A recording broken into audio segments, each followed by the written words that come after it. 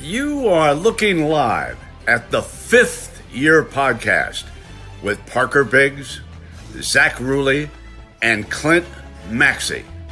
Ladies and gentlemen, can you believe it? These guys are the best with this podcast. Don't even think of making a wager on this upcoming season without checking in with Parker, Zach, and Clint. Take it away, guys.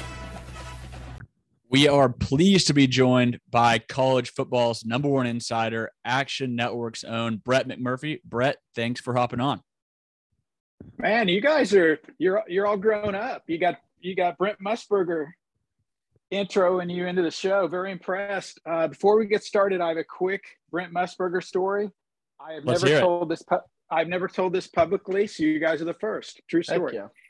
2010, I'm covering the Auburn-Oregon national title game in Phoenix, Arizona. There is a event the day before the game, and it's ESPN's put it on for some of the sports writers and columnists, and you can kind of meet and greet the ESPN TV personalities. Brent Musburger was one of them. We're at a hotel bar, I forgot which one, in Arizona, and there's no TVs on. Well, it's a NFL playoff day. So everyone's standing around talking, and about midway through the function, Brent Musburger turns to me and a couple other reporters and says, "Hey, does anybody know the score from the Seahawks and the New Orleans Saints?" Well, Seahawks were 10-point underdogs. So everyone, of course, you got to make Brent happy. So everybody goes for their phones to get the score update. And I said, "Hey, Brent," I go, "the Seahawks won 41-36. I swear to God." Musburger stood there and he turned in a circle and did a little dance and said, "I didn't even need the 10.5 points. I didn't even need the 10.5 points." Oh, wow. So go ahead. What I was going to say real quick. So he could have bet $5 on that game. He could have bet $5 million. I have no idea. His reaction was so classic. So this is in 2010. I mean, you guys probably weren't even born then, but at that point that was so like controversial. Like me and some other reporters are like, can we even report this? Can we tweet about it? He may get fired if it gets out that they know he bet on games. And so basically we just said, okay, we'll keep that story quiet until, he passes away or something, which of course he has not passed away, but now obviously you look at gambling a lot different way. But yeah, I will never forget that. He did a little dance going, "I didn't need the 10.5. I didn't need the 10.5. So that's my Musburger story. So, hey, so now that's what he was talking about when he always referred to the guys out in the desert. And he lives out there, right? Isn't he the voice of the Las Vegas Raiders? I know he was. I don't think he is. All right, Brett, I know you've been traveling from media day to media day for every Power 5 conferences media days. So what would be, if you had a number one takeaway from the last couple of weeks, what would that be? Nobody knows how college football is going to look 5 years from now. You talk to the commissioners, you talk to the coaches, you talk to the players. That's the big unknown. How big is the SEC going to get? How big is the Big Ten going to get? Is there going to be a Pac-12 in 3 years? Is there going to be a Big 12 in 3 years? The ACC is kind of out there on their own. They're locked into their TV deal through 2036, so they can't go anywhere. That's basically the big unknown. What's going to happen? I talked to Kyle Whittingham at Utah. I talked to Pat Fitzgerald at Northwestern. They both think that we're headed toward a mini NFL model. They don't like that. I don't like that either. But television dictates all this, and more importantly, money dictates this. And I think these conferences, specifically the SEC and the Big Ten, know that in the next few years, we're going to be paying players. Somehow, some way, they're going to be compensated, whether they get a percentage of the TV money, whether they're paid directly by the schools. I know NIL is going on now, which stands for Now It's Legal. But it's going to be beyond that. And so that's why they're trying to align with the biggest brands they can, OU, Texas to the SEC, USC, UCLA to the Big Ten. And it's because they need as much revenue as they can, because if you can't get the players, then your programs can't be successful. If they can't be successful, you're not going to be able to recruit. And it's it's a snowball down the mountain. So that's the biggest thing is that, and basically everyone agrees there should be guardrails for the NIL. How you do that, nobody has that answer. What are the I guess the feelings from inside a program like Utah that has had such success and moved up the ranks, from the WAC to the Mountain West to now the Pac-12, and then suddenly they're back in a little bit of a weaker position? Do they have confidence moving forward in the Pac-12 or whatever route they're taking? Yeah, I mean, look, every, specifically the Pac-12 schools, they're all like, yeah, we're 100% committed to staying in the Pac-12. But that is until a phone rings and it's the Big Ten. And then they're like, all right, see, I'm out the door.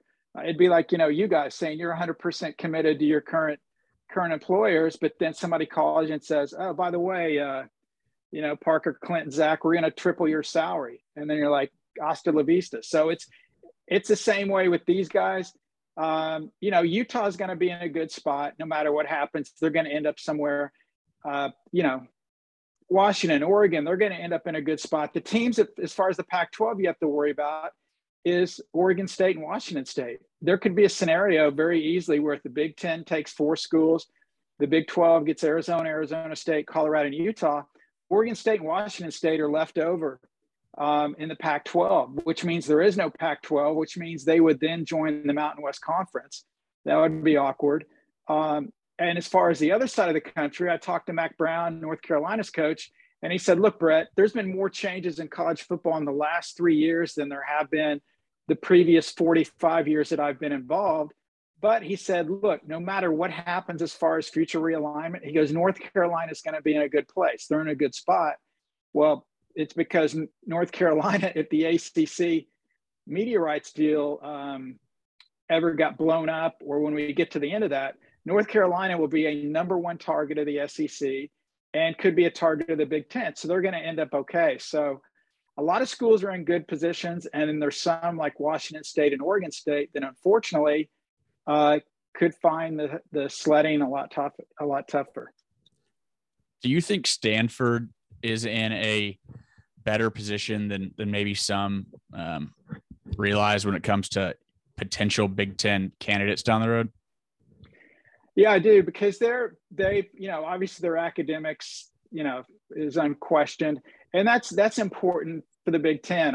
When I talked to Kevin Warren, the Big Ten commissioner, I asked him specifically, besides Notre Dame, are there any other programs that would add value to your conference? And he said, yes. He wouldn't identify those schools, but from sources I talked to, it's Washington, Oregon, Stanford, and Cal. And a lot of people, especially fans, they're too narrow. They look at, why would they want Stanford? They had a losing record last year. They haven't had a winning record since, 3 years ago, whatever it is. They haven't been to the Rose Bowl in 10 years, et cetera. They don't look at it necessarily as far as the win-loss record. They look at it more of what will the school add academically, also how will it help their television market, and those sort of factors. So a lot of people get so caught up into, well, that team's not very good. They haven't won in a while. Why would a conference want them? It goes a lot deeper than that. But no, you're dead on. Stanford would make obvious sense to the Big Ten. And if Notre Dame joins the Big Ten, there's some people that believe that, you can't just add one team. You need an even number of conference members, or at least that's the way it works the best. And a lot of people believe that Stanford would be Notre Dame's dance partner, if you will, if Notre Dame decided to join the Big Ten. But if Notre Dame doesn't join, it could be Stanford and Cal that kind of appease the California governor that's been raising hell because UCLA got into the Big Ten and nobody bothered to tell them about it. Brett, a little closer to home, I mean, Oklahoma State, what do you think their scenario is at this point? Just kind of sit back and wait and hope Big Ten or SEC brings in some more teams, or play it out in the new Big 12? Well, I mean, look, I don't have, verified confirmation, but basically a source at the Big Ten told me that every Power 5 school not in the SEC has reached out to join the Big Ten. I'm pretty confident Oklahoma State was one of those. but it's like you're asking, you're asking a girl out for a date. You can ask her a million times, but she's not going to say yes till she's ready to say yes. So the Big Ten knows they can get whoever they want, not in the SEC right now. For Oklahoma State, I think they're very attractive. The challenge for getting in the SEC is they already have Oklahoma, and the SEC for a long time would not add multiple schools in the same state. Obviously, that changed when they added Texas to go with Texas A&M. But for the most part, they only, and obviously Alabama and Auburn are long-time members, Mississippi State, and so forth. But for the most part, any new members they brought in, Arkansas, Missouri, it has been states that don't have a current school in it. However, if you're looking at a 20 or 2014 conference, then absolutely Oklahoma State would be a prime candidate for either the Big Ten or the SEC. I just think right now it's impossible to sit here and say they definitely would go in either conference. But the more schools that are added to the SEC and the Big Ten, the better their chance is. But for Oklahoma State and the rest of the Big 12, what I would be rooting for is you want the Big Ten to grab 2 more teams from the Pac-12. Because if that happens, then those 4 schools from the Pac-12, Arizona, Arizona State, Colorado, and Utah, will then absolutely join the Big 12. And then the Big 12's up to 16. The SEC's at 16. The Big 10's at 18 or 20. The ACC's at 16. So then you've got your 4 power conferences, and you're set. That's the best case scenario for the Big 12. Worst case scenario is if the Big 10 doesn't do anything, the SEC stays pat, and the Pac-12 gets a monster TV deal with the remaining 10 members, which I don't think is likely, but you never know. And then basically the Pac-12 wins a power struggle against the Big 12 and actually tries to get teams from the Big 12 to go to the Pac-12. Would Oklahoma State be one of those schools? I think they'd be near the top of the list, but I think they'd look for teams from the state of Texas before they would look at Oklahoma State. Yeah, you talk about that TV deal. It just doesn't – I mean, maybe the Pac-12, like you said, they end up getting a better deal than most people think. But is there also a scenario where they lose the Rose Bowl? Like the Big Ten could seek a new conference to partner with for that game?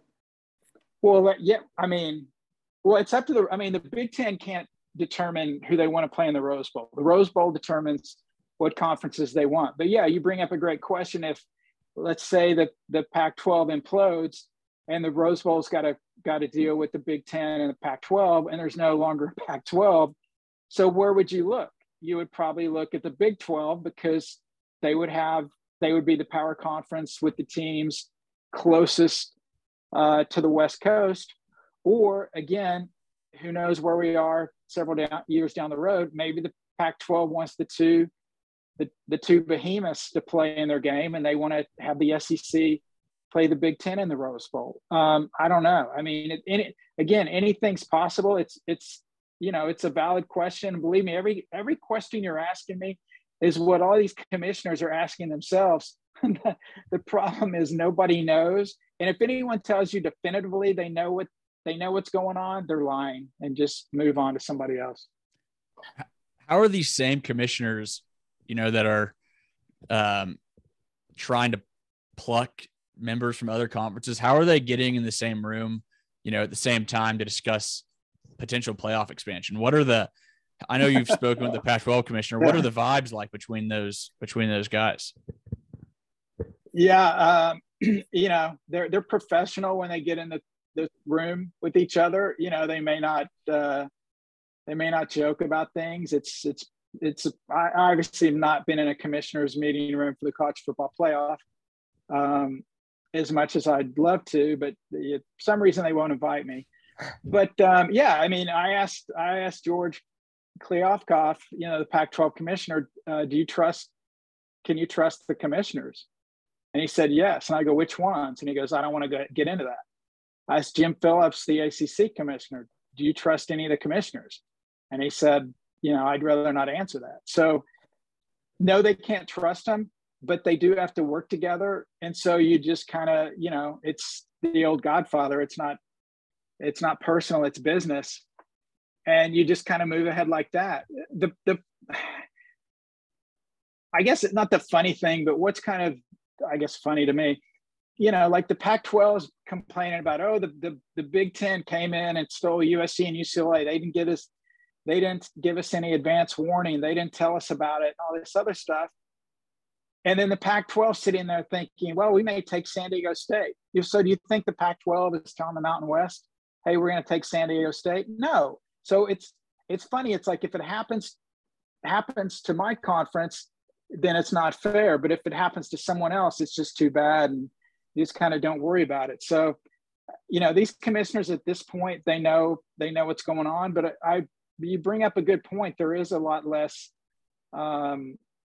They used to get along a lot better when I would go to these meetings and we'd get them outside, coming out of the meeting rooms.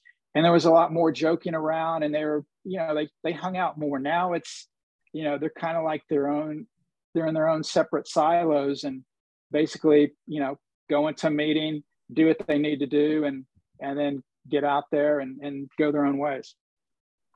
When do you think this will all be settled? I know you probably don't know exactly, but I'm just curious. There's so many rumors every week. And do you think a couple years, maybe OU Texas goes to the SEC, finalizes a little more? But when do you think everything will be over and finalized? Well, so USC, UCLA start in the Big Ten in fall of 24, Oklahoma and Texas to the SEC in the fall of 25, unless they can reach an agreement to leave a year early. You've got, the 4 new schools going to the Big 12 next year. You've got, the smaller conferences, Conference USA. They're adding a bunch of schools. Next year, the Americans adding a bunch of schools, kind of musical chairs. As far as the overall landscape, as far as the Big Ten, SEC, et cetera, I mean, Notre Dame, again, they're negotiating their new TV deal with NBC. That's probably could be a year or so before that gets done. That could have a huge impact on if Notre Dame stays independent or joins the Big Ten. Just again, from people that I talk to, they tell me the Big Ten's not done. Does that mean the Big Ten's going to add somebody while we're on this interview? Possibly. Does it mean it may happen next week? Possibly. Does it mean it may not happen for another year or two? Possibly. There's no set timetable. Nobody has a timetable. But I would say, we've got 4 years left with the college football playoff in its current 4-team format. When we're done with that 12-year contract, which ends in 4 years, I think by then, we will have seen all of these different moves. If the Big Ten's going to go beyond 16, if the SEC is going to go beyond 16, what happens with the Big 12, the Pac-12? So that puts us like 2026. And then I think things will settle down. The ACC deal's up in 2036, which seems like a billion years from now. But when we get to like 2030, if you want to set your calendar now, remind me to ask me in 2030. I think then you'll see conferences trying to get teams to get out of the ACC with 4 or 5 years left on their deal, because by then, obviously the exit fee will be reduced greatly. So I'd say in the next 3 to 4 years, I think we'll have an idea of how everything looks, and everything should be fine until the ACC deal's up, and then all hell will break loose again, and then we could be down to 2 conferences or 3. And real quick, I asked Kevin Warren, the Big Ten commissioner, I said, because he told me, look, we're in a 3 to 5 year transformation period.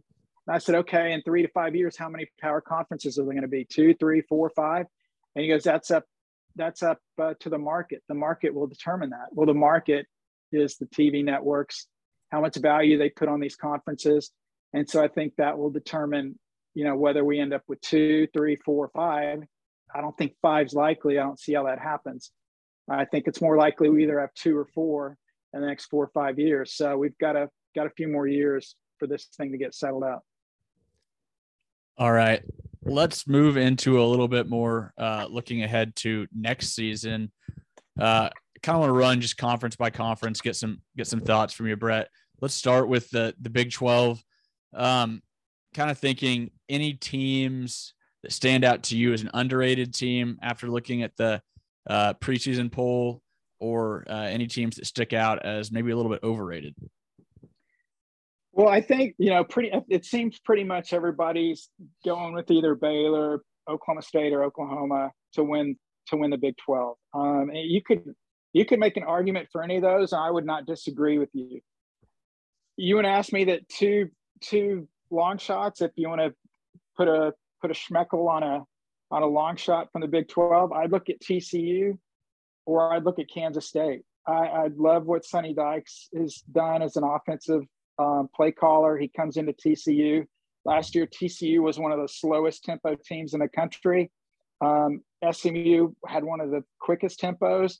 So now Dykes comes into TCU. He's got so much more talent than he ever had at SMU. He's a Texas guy. He was not a good fit at Cal. So I think the Horned Frogs can surprise some people. And I love what Kansas State's done. The big question mark there is they bring in Adrian Martinez, that was a fumble machine, and that's to put it politely, at Nebraska. If he can limit his turnovers, I think Kansas State can give a lot of people trouble. I mean, you guys know Kansas State gives everybody trouble. And, if Martinez is an electric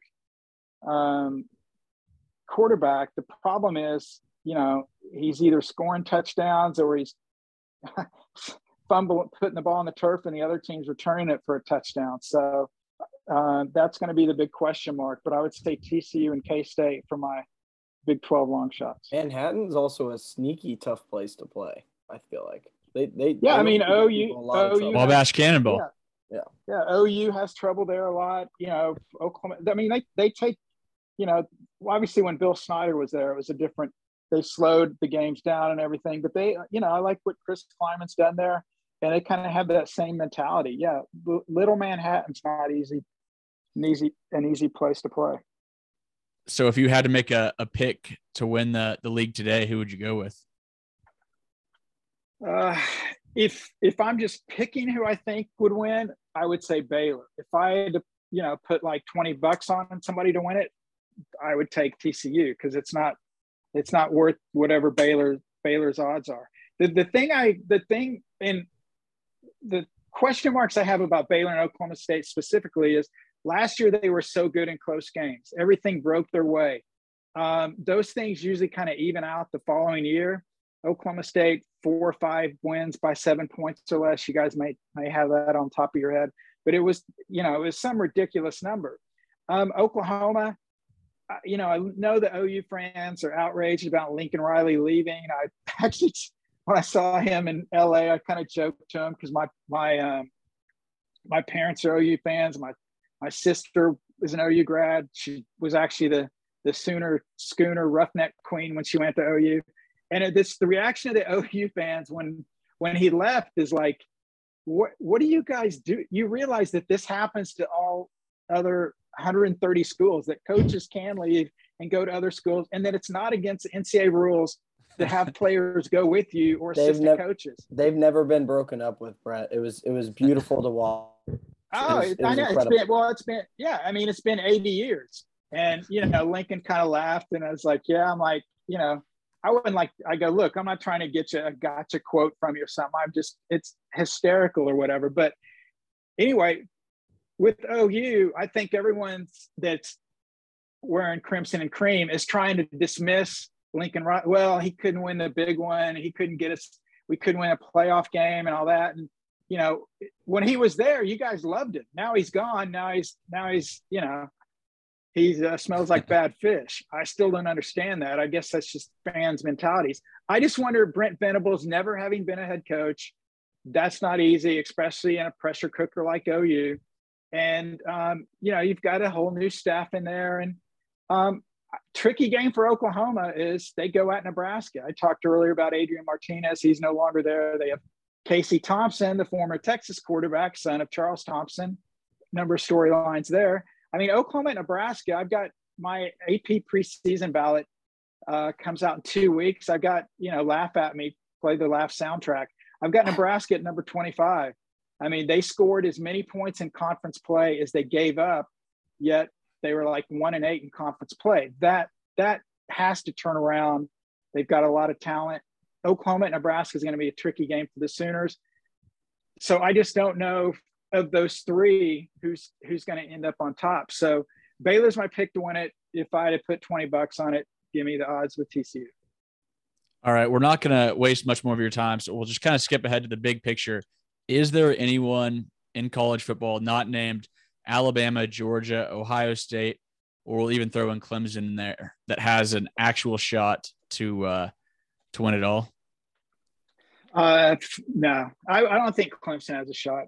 Alabama, Ohio State, and Georgia are so much better by everybody else in the power ratings and any kind of metric you want to look at. I was looking at this today, actually. There's 6 teams that are projected to be favored in every game this year. Alabama, Georgia, Ohio State, Utah out of the Pac-12, Oklahoma, barely. They'll be favored, slight favorite at Nebraska. And then Air Force out of the Mountain West. So if you look at those, Air Force has no chance. I don't think OU can run the table. So basically you're looking at Alabama, Georgia, Ohio State, maybe Utah, but they open the season at Florida. They could easily lose that game. So yeah, I mean, I think I saw some Vegas casinos you could take Alabama, Georgia, and Ohio State versus the field. And like Alabama, Georgia, and Ohio State was like minus 170 favorite. I don't know. I would take that threesome because look, Alabama is going to be a monster this year. Last year, they weren't supposed to be that good. Jameson gets hurt in the title game against Georgia. They've got the best offensive player of the year, Bryce Young, the best defensive player of the year, and Will Anderson. And the other thing, since Nick Saban has been at Alabama and since he won his first national championship, they have only not repeated as national champions. Or excuse me, they've only come off a season where they did not win the national championship 7 times. This will be their 7th time. In the previous 6 years, they did not win the national championship the year before. They've only finished outside the top 4 once, and they've won 2 national titles. So Alabama is locked and loaded. Ohio State's locked and loaded. Those guys are going to be double-digit favorites in every regular season game. I can't see anybody beating those guys. So in regards to those two, obviously they both have outstanding quarterbacks, CJ Stroud and Bryce Young. I think they're the 2 leading favorites for the Heisman, I would assume. Are there any names you think people should watch for, though, that could maybe not necessarily win it, but somebody if they wanted to throw a wager on because the value is there, or somebody that'll make it to New York that's maybe not as Hollywood as those 2? Yeah, I mean, you're right. Bryce may be the favorite or CJ Stroud, or they may be flip-flopped. I don't think Bryce Young's going to win it. And I don't necessarily think that's fair. I vote for the Heisman. I know how Heisman voters think. And they're going to look for another candidate. He won it last year. If Bryce Young throws for 400 yards, 6 touchdowns, and 1 interception, they'll talk about the interception instead of the 6 touchdowns because he won it last year.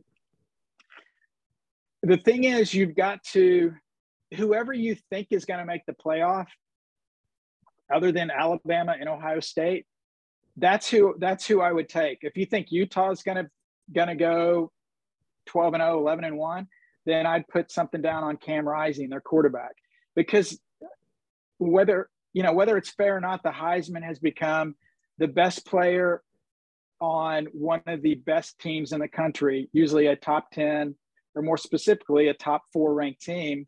And so that eliminates a lot of guys. One guy that you can get tremendous odds on right now, though it's going down, is Will Anderson of Alabama. Now he's a defensive player. Obviously we never see anybody other than a quarterback have any kind of shot.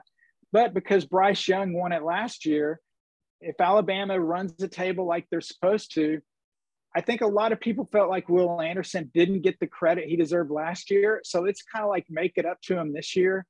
And, maybe he gets a sniff at the Heisman.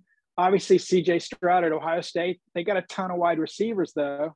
Do they kind of split up the ballots? This year, I would not place a wager on the Heisman. I wouldn't personally, because I think it's too unknown. Last year, about halfway through the season, on my podcast with the Action Network with Colin and Wilson, we basically had this discussion. And I said, okay, right now you can get better odds on Bryce Young to win the Heisman than you can Alabama to win the national title. And so I was recommending take Bryce Young if you think Alabama's going to win the SEC. Because if Alabama wins the SEC, he's going to win the Heisman. They won the SEC. He won the Heisman. We did our podcast last week on the Action Network, and they laughed at me because I said this, so you guys feel free to laugh along.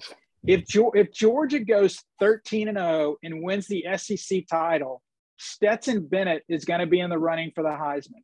Is he going to throw for 1,000,000 yards? No. But Gino Toretto won a Heisman Trophy, leading Miami to the national title. If Georgia goes 13-0 and beats Alabama in the SEC title game, Stetson Bennett is going to be a big reason, and he could be a dark horse there if you believe the Dogs can do that. I'm not going to laugh at you for that. That seems pretty reasonable because I assume he's the reason they're 13-0. Like the skill position players are there, the defense is there. So, right, the quarterback gets all the credit or gets all the blame. He's probably their fifth best player. But if you win the Heisman, if you go into 13-0, the quarterback's going to get all the credit, and he could get make some Heisman noise. I do got to ask you real quick. You said you're a Heisman voter. Did you vote for Justin Blackmon? How does that guy not get an invite to New York City? One of those 2 years. That's insane. Oh man, that was so long ago. Honestly, couldn't tell you. What sucks about the Heisman is it's not the Heisman Trophy. It's the quarterback. It's the best quarterback award, and it takes something drastic for somebody to have a shot that's not a non-quarterback, and it's unfortunate. Obviously, Alabama, had a wide receiver that won it a couple of years ago, but it takes a monster season for somebody other than a quarterback to get it. And especially now with the RPOs and the way the quarterbacks control the game so much, it's hard for a non-quarterback to have a shot.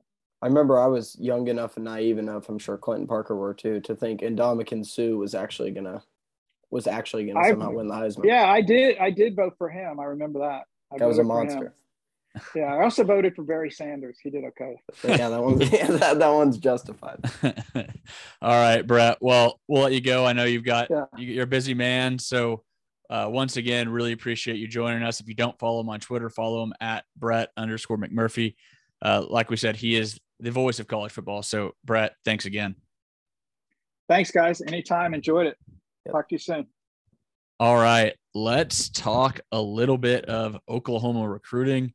After 5-6 months of not many results on the recruiting trail, things turned quickly for the Sooners. I think 10 or 11 commits in the month of July. And then yesterday to start August off with a top 75 defensive player straight out of Austin Westlake High School, son of a former Texas football player. So really enormous win for the Sooners. They had a big recruiting weekend, and things seem to be trending in the right direction with other big time players. David Hicks out of Katy, Texas. There's big time defensive back out of Tallahassee, defensive end out of Tyler, Texas. So a lot going on for Norman. And it took a little longer. I think a lot of that due to, Venable's recruiting style. He's going with that Clemson, Dabo Swinney. You can't commit here if you're not really committed. So, if you're committed and you take visits elsewhere, you decommit from OU. And that's kind of been a hot topic, as there was a quote out of Venables this week that went viral, and people seem to, be, firmly on one side or another. So this is what Venables said. Not thinking, but I know this, there's a lot of flaws in taking a commitment, making a reservation, and then going to go doing your thing. How can I manage a roster, or who else I need to offer if I got 9 guys committed, but they're going to Bama and Georgia and LSU and A&M? How can I manage? How can I take commitments? I don't know what my numbers are. And so just my way of trying to manage the roster the best to my ability. And again, teach our guys, ethics and morality. And again, we could sit here and try to diminish in that whole process and say, well, coaches are doing. I'm just saying we're trying to be the example of trying to do it the right way. That guy sounds like somebody with the fire hose fully inserted. into his mouth. Clint, I really hope you can put a video in there, because me reading that probably didn't sound nearly as cool as I'll try my best. I'm still a rookie. OSU actually pulled a kid last recruiting cycle. A kid committed to OSU, went on a visit to Tech, and they pulled a scholarship off him. I get that. And another thing I saw a lot on Twitter is they're like, okay, then you shouldn't accept any visits from players who are committed, which that's the one side I could kind of understand. I could see why that could be like, but yeah, I mean, it worked. It worked for Clemson. It'll be interesting to see how well it works for OU. It seems the early returns are positive. But I mean, if he's telling you not to commit, I don't know really what the big deal is. He's just saying, don't do it until you're 100% certain it's OU. Right. Go visit elsewhere. Like if you want to take other visits, just don't commit. Go visit elsewhere. Well, now you know a little bit what my guys go through. We get poached left and right by Gundy has called for like a second or like another signing day, like one in the summertime. So that way, if a kid just wants to be done with it, they can be done with it. And that because I mean, even OU gets guys poached, that's what leads to OU poaching OSU or like Baylor. Yeah. It's a cycle like that, but it would be super tough though. People flipping around. You think? Yeah, I'm sure it's very incredibly frustrating. And you think you have your numbers where you want them all off season, and then out of nowhere, some kid was wowed by an NIL deal at Texas or Georgia, and he says sayonara. Yeah, that sucks really for if you're coaching staff at a non-Power 5 school and you put in all that work to find the diamond in the rough that the Power 5 coaches didn't notice. You've held on to them for 6-8 months. Suddenly, December signing day is coming up, and he gets an offer from frickin', I don't know, Kansas State or a lower end Power 5 school. You did all that work just to lose them. So, yeah, it happens to everyone except for Bama and Georgia, pretty much. And they're the ones poaching from one another. Right. Yeah, if you get poached in your Bama, it's like, Georgia, you just take their 5-star right back. Like it's not actually the end of the world. Like they don't lose. Yeah, and then nowadays they'll just transfer. Yeah, that's the other thing. They just leave. Yeah. I saw something like 47% of starting quarterbacks this year are transfers. It's kind of gross. Wow. Yeah. It's wild. It's actually really wild. That just adds on to the recruiting too. You think you have them and then boom, next year. Well, it's because it's like, why, but also too, and the other problem with the portal is, and we've talked about it, it's like, why would a coach take a high school quarterback when they can take a kid that played for 2 years at a group of 5 school with good numbers and why would he waste his time taking an 18-year-old? And if it doesn't work out, just get a new one the next year. Exactly. Yeah. Any other thoughts on recruiting before we do our snake draft and wrap this thing up? Nope. All right, Clint, what do we got? So third snake draft. What do we got this week? We got snake draft of best uniforms. We're going to get the draft. Actually, really quick, also wanted to mention that this snake draft is brought to you by Part-Time Beverage, the official canned cocktail of the 5th Year Podcast. Try out their club special. You can find it in liquor stores across Oklahoma. All right. This is the way we're doing this. Parker's 1, I'm 2, Ruli's 3. I'm generating a random order. I was going to say, that can be the order. Ruli 1, damn it. Parker 2, me 3. Hate going first. Oh, by the way, I was the winner of the College Football Traditions draft. Let me just throw that out there. Parker's the only guy with no wins. This is the week. Number 1, I'm going with the Notre Dame Fighting Irish. The gold helmet, glistening in the sun. You can't beat it. Under Armour kind of like botched it a little bit, but I think it's being corrected, like the colors. So once those get ironed out, they'll be rocking and rolling again. The only thing Under Armour really botched is that ugly ass Under Armour logo. Under Armour itself, like it's just the Under Armour logo that botched. Like the uniform, I think is fine. Under Armour just isn't cool. Well, they like slightly tweaked Notre Dame's like blue and gold, so it just looks a little off. But that gold has also gotten significantly shinier in recent years, as it should. It looks incredible that way. Good one. All right, I'll go. I'm up, right, Clint? Yep, you're up. I'll go with Bama. Just numbers on the side of the uniforms. I love those gray face masks. They don't ever switch it up. Like that's key for me. Like if White you have Sox, great black shoes. Yep. Yeah, if you have great uniforms, why even mess with that? So their home uniforms for roads are great, but the homes are awesome. All right. Back to back for Clint. Yeah, back to back. If he keeps it traditional. I think with my first round pick, I'll go Michigan. Just love their helmets. I don't even know what you call that sticker. They have the same helmet as the Dover Hens, or not Dover, the Delaware Blue Hens. Delaware Blue Hens. Joe Flacco. Fun Did you know also, real quick, don't mean to get you off track, or maybe I do as a distraction. There's only one mascot in college sports. That's like the whole school is the female mascot. It's the Delaware Blue Hens. Throwing all sorts of facts out there for the listeners. Mm-hmm. That is a fun fact. Yeah, it is. All right. Not a homer pick. Not a homer pick. Get the fuck out of here. That crisp red and white. I mean, of course, it's my favorite team, but you mean the Rough Rider jerseys, right? No. Doesn't that have to like go into the? You do have to include it. No, we're talking all uniforms. All right, I'll take it. But still, it's like once or twice a year, Clint. You can once or twice too many times. True. All right, Parker, you're up. I'll go Penn State. I'll keep it real traditional. Really? Yeah. I like that one. Those are sick. Yeah. I'll go anti-traditional. Back to back. I'm going to go Oregon and then also Oklahoma State. They just like I'm definitely being biased by picking OSU, but like if you look at any of those like best CFB uniform accounts, OSU typically grades out pretty high. Because they have one of like the higher level Nike deals. So like not as high as Oregon, but like higher than like Kansas State or something. So they do get some cooler options. They hit and miss. The OSU hits and miss. Like there's some good ones. I love the 80s era throwbacks. I like some of the black. Sanders. I like some of the black matte uniforms. You didn't like the cursive cowboy helmet? Oh, I like cursive, but like for example, you also have like the creepy Pistol Pete helmet.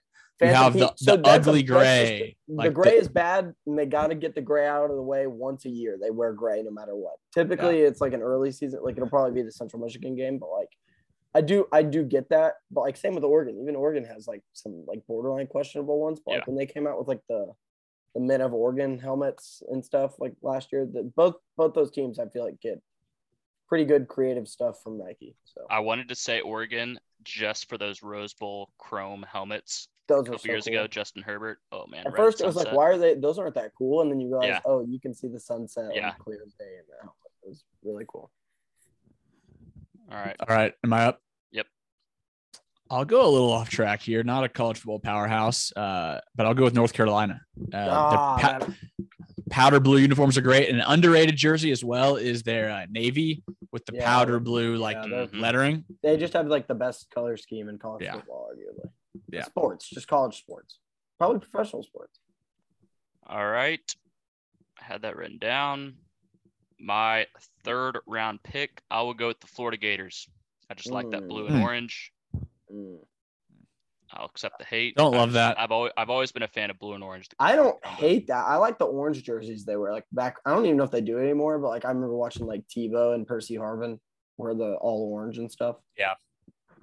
I like that. I love the script Florida or the Gators script, but orange in general just doesn't do it for me. Do they have F on one side and then Gators on the other side script, or is it Gators on the other side? Helmets. Yeah, that's a different helmet. Because they did like a throwback that was a pretty cool design earlier last year. Yeah. I don't hate that pick. Okay. I think I'm still picking with this, even though you said you have to accept all uniforms. I was thinking one specifically, but I'll go Ole Miss here, specifically for the powder blues. That bowl game one looked nice. That's and clean, a really but good. That's a really good the red and navy. Those aren't bad either. I'll include them all. But yeah, that's my fourth rounder. All right, Parker, you're back up. I'll go Georgia. The Dogs. I like their home uniforms. I love the road. Think the G looks cool. Also, every now and then they'll whip out the blackout game down in Athens, and that's a little spooky night game, blacked out stadium, black jerseys, and you get some of those dudes in those uniforms, and that is a scary sight. So last pick, right? Yep, last pick. I'm torn between two blue bloods and then like what the hell are they doing on the list? Are we gonna do? Can I get one honorable mention? Yeah. All right, then I'm gonna go with the University of Texas. I like it's just white and that ugly ass orange. The Longhorn looks great on the helmet. Like they never really. I don't think they try and wear alternates very often, do they? No, they never do.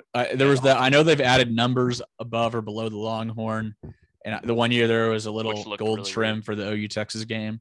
And it looked good too. I think I remember commenting on it. Honorable mention. I was between Texas, Ohio State, just the Buckeyes on the helmet, like make that whole jersey. But then I remember when they wear those ugly alternates, and I'm like, I don't want to count those. And then Colorado.